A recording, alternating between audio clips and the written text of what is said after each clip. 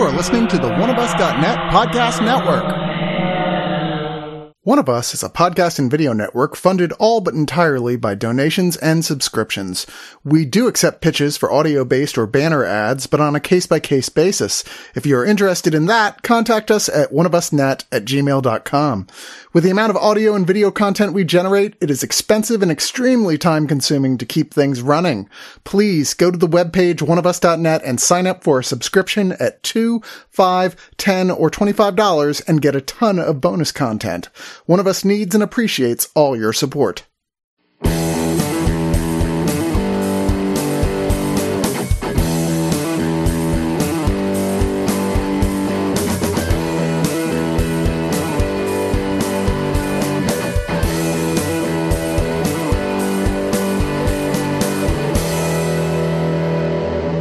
Well, we're into September now, and we all know what that means. It's Halloween! Yeah. Yeah, I mean, I think the general consensus of any smart-minded people is the moment it hits September 1st, it's just Halloween until October 31st. Oh, 100%. Yeah. Well, I think right? in Texas, too, people like especially want it because the heat is so...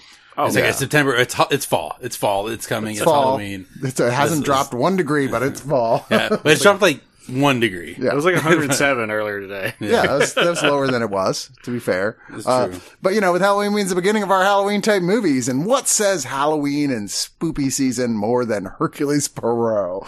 It's just Hercule Poirot. Huh? It's just Hercule Poirot. Hercule, you're right. Yeah.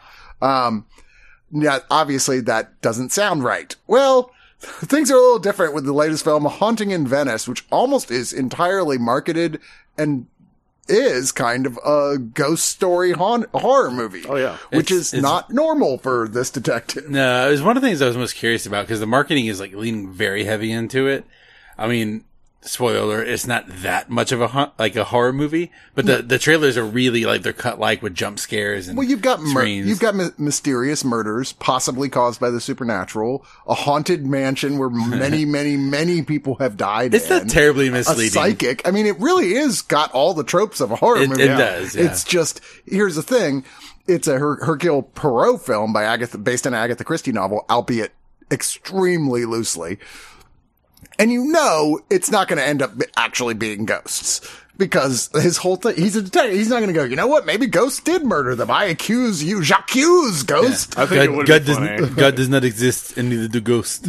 I think it would have been funny if at the end it was like, it turns out it was Casper. He did everything. It's the ghost from The Conjuring. It turns out this is a tie-in to the Conjuring universe. It was the nun. It was the nun. Yeah, the crossover event no one needed. No one asked for it. wanted, yeah. But I'll tell you, like, I was not a big fan of the first two films that Kenneth Branagh, who writes, directs, or co-writes. I'm sorry, he did not. He directed and stars as the lead. I was not a big fan of the first two. I mean, Murder on the Orient Express is okay. Yeah, it's an okay movie. It's kind of junky. It's a nice start to like the idea of doing these. It's just everything is a little played too broadly, and then like I had a hard time getting into it because everybody's just kind of being silly. And the second one is everything wrong with the first one magnified by 10. Yeah, the first one I found to be like, yeah, it's a little corny, a little broad, but like I find it to be like charming in that way. It's like, oh, look, like he just loves playing this detective, and it's like let the guy make his movies about detective. It's charming and it's watchable. Yeah, it was a fashion thing. Death on Denial was whoa. Yeah, It was Death bad. on Denial was just like, oh, this is just terrible. That's a bad Also, movie. it had like every canceled actor at that point. I mean, it was made during COVID to some extent, so it really was hurt by the fact that like so much of it had to be shot on green screen, and boy, did it show. People seem very detached. There's no chemistry. Acting was really not funny. great. Like, there was no chemistry. This one, however, although once again directed by Kenneth Branagh and written by the guy Michael Green who wrote the first two, it's like they had a come to Jesus meeting or something, and we're just like, we want to do this completely differently on many different levels. That's how it goes, Kenneth. I have an idea. But before we go any further, I'm Chris, and joining me on this review of A Haunting in Venice is Spider Mike. Alan. I love how you completely leaned into the Spider Mike thing. That's my whole branding at this point. I used it for that other stuff I was doing for Alan, what's your nickname? I don't even know. I'm just Alan, I guess. Ghost Alan. Yeah, for this one I could be It's just a Ghost Alan. Ken's clothes fit him.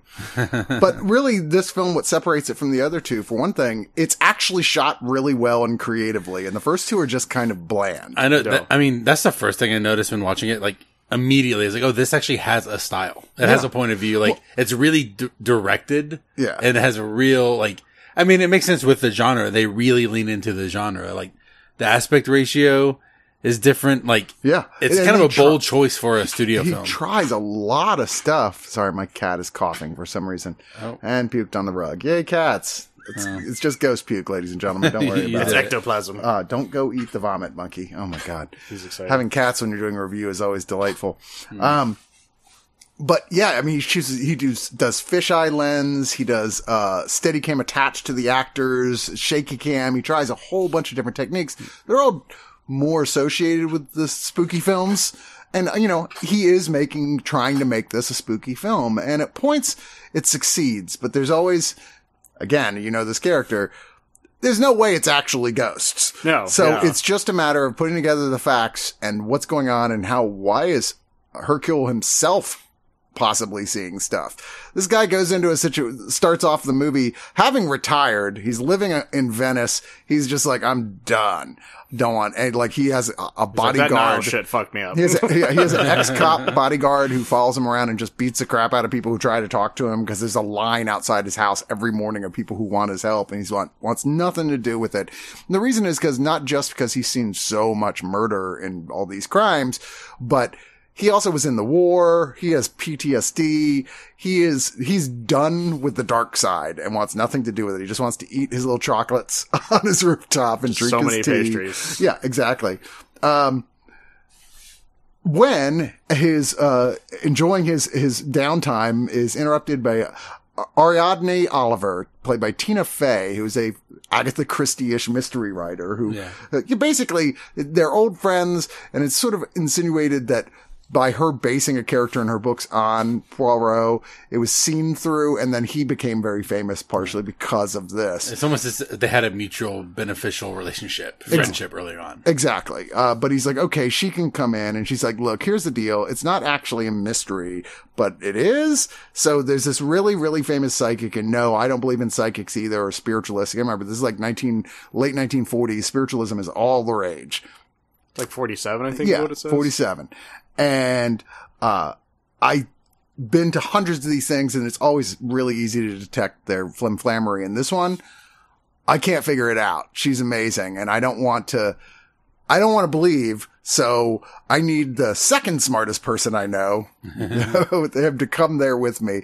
They're having a Halloween party at this big old, like, mansion in Venice, that has a storied history of like a bunch of orphans who were trapped in during the plague until they starved to death. Yeah. It's a pretty dark story. It's pretty dark. And they tell the story to a bunch of orphan children. Yeah. I love how happy he is by the time it's done. Let's party afterwards, by the way. They're having, the woman who owns the place now is a single mom, but not anymore because her daughter has recently committed suicide or like something a year ago in this very place. And she's the one who wants the Michelle Yao, Joyce Reynolds, the psychic, to come to contact her daughter. She's throwing this party before the thing for orphan children there. They have a Halloween party there during it, which is an odd thing to do before like having a seance for your dead daughter, but okay. It livens up the spirits. And of course, there's a mixture of people who are there, involved in it, including the ex-fiancé of the dead daughter, the family doctor, the sort of friend / assistant to the mom. The mom was a very famous opera singer at one point. Like an assistant / house. She was like the maid or keeper. something. Yeah. Then the assistants to Michelle Yao, and like there's a bunch of people there. So there's your cast of suspects. There's a whole seance, and Michelle Yao insinuates that, you know, while possessed by this thing, like, I know who killed me, that someone killed her, and starts spinning around, pointing at everyone, but before she can reveal it, the seance is ended and she says, well, I'm coming back tomorrow and we're going to do this again tomorrow. And guess what? Somebody doesn't want her to come back tomorrow and tell who did it. Yes. Because before you know it, you have one of the best, like gothic ways for someone to die in a haunted house ever. And Poirot locks the doors and says, ain't nobody going home. I'm on the case. Meanwhile, Ariadne, Tina Fey, is very excited because she loves it when Poirot is in full form. He's back, baby. Yeah, she's got the notepad out. She's taking notes. She's getting ready to write a book. But she's also like, don't you think there's at least a possibility that the spirit world exists? What if this is real? What if this is really happening? And Poirot himself finds himself starting to have doubts as he starts to have what can only be described as supernatural experiences while he's in there. So yeah, it's spoopy and there's spoopy stuff happening. And honestly, for more than not, this really worked for me. I mean, I will say, I know people get so critical, like, oh, I figured it out. So fucking what, man? Good for you. That doesn't make it a bad movie. Yeah. I did about halfway through this. I was like, I have a pretty good idea of how all this worked.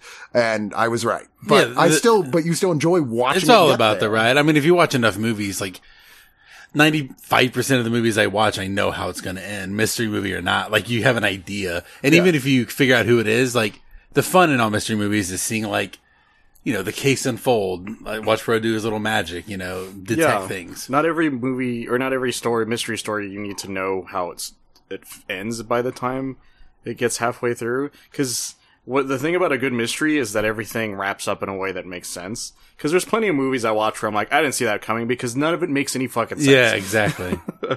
Yeah, no, that part didn't really bother me at all because I didn't think it was it wasn't like obvious. It was one of those, well, if you're one of the people who gets good after a while at these sort of films of pointing out basically Chekhov's statement. Not necessarily the gun, but like when people say things that are just almost a non sequitur, like, well, what does that have to do with anything? You think, why would that be in the script if it wasn't pertinent? Yeah. You know, and then you sort of file those things away and like and add them together. Death on the Nile was a super obvious one, and it kind of ruined it because you're like, you guys can't be this fucking stupid. Well, and it's because that movie has no like real sense of style. And I think that kind of like saves this movie is even if the mystery, like if you're kind of gathering, okay, you're figuring out as it goes, the performances are really good. The movie has a real sense of style and like creating that spooky atmosphere. But even past that, just like in a real traditional sense with it's like, it's not quite a square aspect ratio. I'm not as much as a film geek to know aspect ratios like off top, but it's not a square, but it's also not like your super wide panoramic. It's a little tighter in.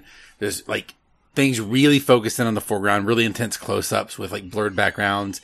Dutch angles. There's this like a real sense of style to the movie where it's just kind of fun to look at and be in the world as they're going down this like haunted house mystery. Also, the performances are much more naturalistic in this than they were in the first two. First two, like I said, it just felt like everybody was being played at this artificially heightened, sort of silly level. This one, really, the only character who comes across that way is Tina Fey's character. Yeah, and I think she's good at it. Yeah, well, that's the difference. Fun with it. She's good. She's doing the old timey North Atlantic accent. Yeah, mid Atlantic. Yeah. And it's just so much fun because like because the second you show up, she's like.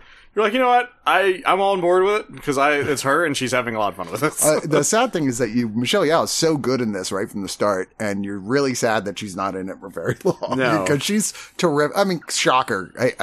Big surprise, guys. Michelle Yeoh's great in the movie. Yeah, she's really good. It's used really.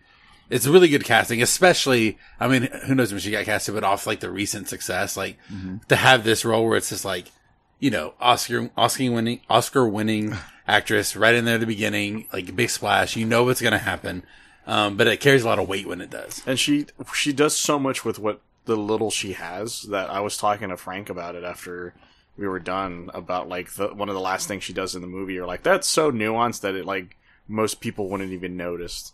What she did, but it's so fucking like wonderfully done that only she could have probably pulled that off. And the other, like I said, the rest of the cast is good too. Camille Cotton is Olga Semenov, sort of the assistant to the mom of the dead child, is really, really good. She's sort of like very religious and she doesn't approve of any of this stuff going on at all. But also, she the gets an daughter emotional was like arc. an adult when she died. Yeah, right. Not a little kid. So they weren't a 10-year-old when they died. Yeah, she was like maybe 17 or something. She was like maybe 18, 19 at most. Then Jamie Dornan playing sort of a very PTSD'd out doctor who has to take pills to keep from freaking the fuck out. Yeah, and he does a good job. What has he been in? He looks so familiar, man. He's kind of looked like like a different version. I of swear Mark he was Ruffalo, from something I've but seen. I can't place him. You don't know where Jamie Dornan is from? Oh, as Chris looks it up. No, I'm forgetting the name of it, but he was in that series of based on really terrible books that wasn't Twilight. Oh, what is that? Wait. The sex one. 50 Shades of Grey. 50 Shades of Grey, thank you. Yeah, he's the 50 Shades of Grey guy. He's the 50 Shades of Grey guy, yeah. Oh, damn. Shit, he is. I never saw those movies. Well, you didn't miss much, quite frankly. They're not very good. And then Kelly Riley playing the mom, is terrific. She's always great and stuff, and she's one of those actresses I never feel gets a fair shake as being a name. Yeah, It was in Barb and Star. That's the other thing I knew. Oh, yeah. Oh, yes, he's great in Bob and Star. Go to, was it Vista Del Mar? I still haven't seen that one. Oh, it's I need to funny, watch yeah. it at some point. I've always heard it's good. It's a weird one. Hercule Poirot goes to Vista Del Mar, solves the mystery. Solves the mystery with Barb and Star as his assistants. I'd watch that. I would watch that too. I mean, I kind of like that I think that maybe one of the things that makes this one work is that it's much more so than the other two breaking away from the source material and trying something new.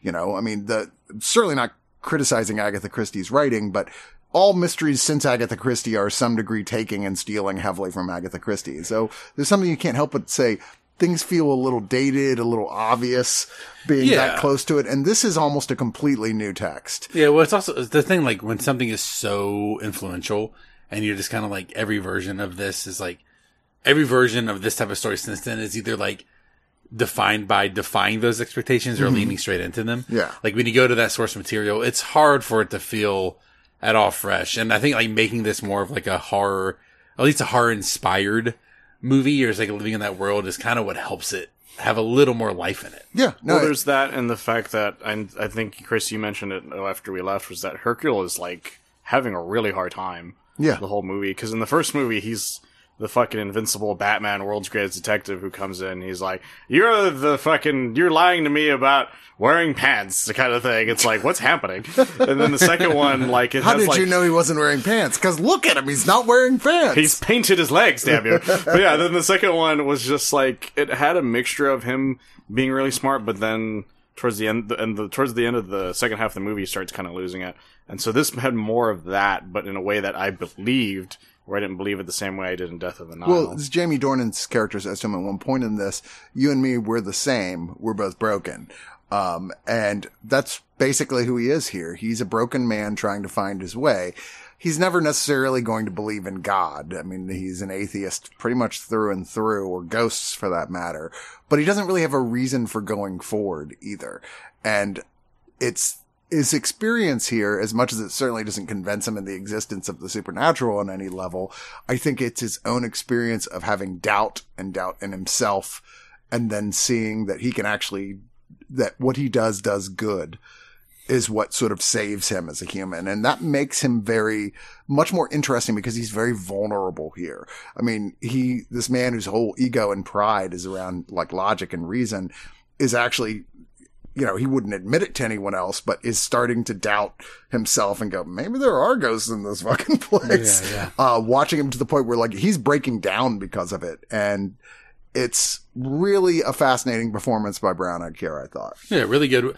It's the first one of these where like I feel like he really killed it in the performance and really killed it in the directing of the movie. Like he like in it, and the other two, it feels like one is suffering because of the other at different parts of the movie. Like neither of them are batting 100, and this time he really seemed to have it honed in. Yeah.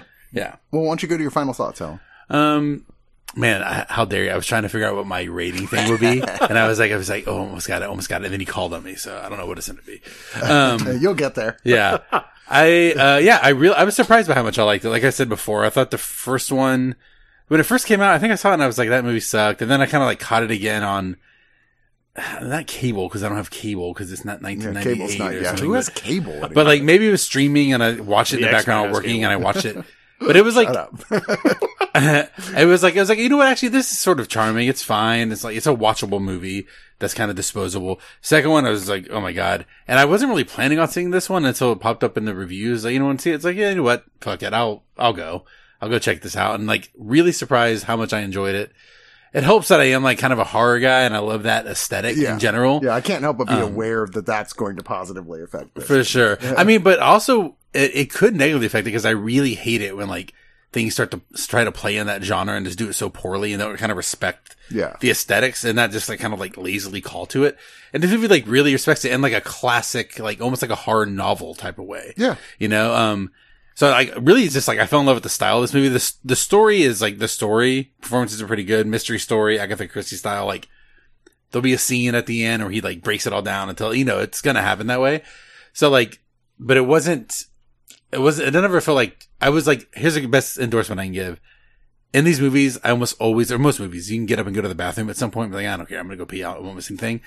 And in this, I like really rush, because like, I don't want to miss like a fun part of it. Like, You both did. yeah. I had to go, we both got a giant soda, so it Yeah, was yeah. like we both like ran to the bathroom. Yeah, but it's like, and it's not because like I'm gonna miss an important vital thing. Like I don't know, like it'll be explained to me. It's just like I was you want to miss something enjoying. that was fun. Yeah, I was enjoying it so much I didn't want to miss part of it. So that's my ringing endorsement. I'll give it a 7 out of 10 hurried bathroom breaks. Spider Mike.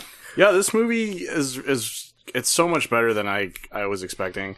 I've been on every review for these Hercule Poirot ones, so at this point I was like, I'm invested. I'm gonna go watch this third one, kind of thing. Because the first one I thought was okay. Like it felt like the start of something that could be fun, especially since Kenneth Branagh really clearly cares about this character, and so he's having some fun with it in the first one. The mystery itself was just kind of okay. Like I'm not gonna say it's like it was easy to figure out in the first one, because it's one of those ones that's like a staple that has come up before in other things afterwards, because they were already influenced by that. And then the second one was just god awful, kind of thing. Like he's trying in the second one, but the mystery and the story and the acting definitely was not there. Except for, ironically enough, Russell Brand was one of the better things of the second one. And then the third one, just everyone is firing at all cylinders. Him, like the setting itself, the mystery itself. Even the little nerd kid. Yeah, there's this little kid that we didn't even bring up, which is the son of the doctor, who's just so much fun to talk to. I mean, it wouldn't be in real life, but it's fun watching in the movie. Yeah, because he's this little morbid kid kind of thing.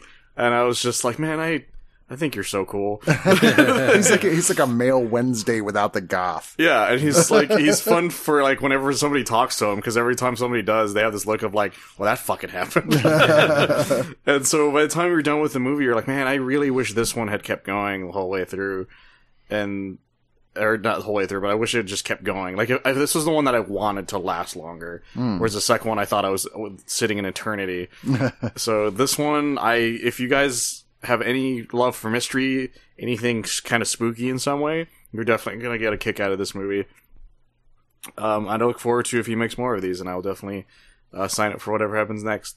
I will give it a wholeheartedly 8 out of 10 seagulls attacking pigeons. If you're one of those people who considers himself not a horror fan, but you do enjoy a good supernatural thriller, as Kenneth Branagh has described this, like you like a classy horror film, this is going to be right up your alley. This is like, you know, an Edgar Allan Poe adaptation or something type feel to it, more than a modern horror film. And it works. There's a lot of experimentation going on behind the camera, and I appreciated almost all of it. Also, first time Branagh has moved away from longtime collaborator Patrick Doyle for the composing the score and moved to Hildur. I have no idea how to pronounce their last name, because there's like 2 different accent marks on it. I'm not even going to try. I looked at it and been like, oh, I got this. And nope. Yeah. Emmy, BAFTA, Oscar, and Grammy winner, who did like Chernobyl, Tar, Sicario, Mary Magdalene, a whole bunch of stuff. I was also in Throbbing Gristle, the band, which I know almost none of you know what that is, but that's okay, because I do, and they were cool. And you weren't kidding about that last name. That last name looks like something Thor yells out when he attacks somebody. It does, right? I really, really liked the score in this one, and just in general, the sound design, which is an essential part of what makes this film work and why it's creepy. A lot of the spookiness is really about the sound going on here, and it works really, really well. I was really shocked that I went into this expecting to like it better than the other 2, but still not be crazy about it. I really kind of like this a lot. I will watch this again for sure. Yeah, I mean, sure. It's a fun watch.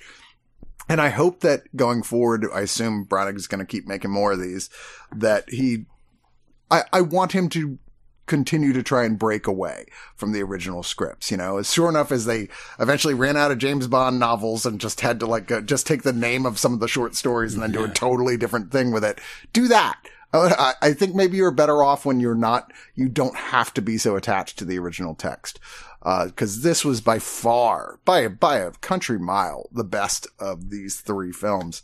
I'm going to give it 8 out of 10 mustaches that are kind of like two mustaches. Listen, this time he didn't have it wasn't, cause he's had before the one that was like the little twirly, the bartender, like mixologist. And this time he had this one that was like, it was like there was one mustache growing on top of another mustache. Yeah. That His was mustache like had a mustache. His mustache had its own mustache. Yeah. I like this one so much more than the others, and I'm really glad that mystery movies can still have a place in this day and age, because I feel like we don't get enough of these. Yeah. I mean, pretty much in the past, it's like this and Knives Out movies. Yeah. At least on a larger scale. There's been smaller ones, you know, here and there. But... And on television. What's the one with, what's her name? Where she's like on the run from Las Poker Vegas Face? Mom? Yeah, Poker Face. Oh, yeah. Again, Ryan Johnson. Again, Ryan Johnson, who clearly is kind of standing out as the king of these things. Now. That's a good show. What we need is more Murder, She Wrote.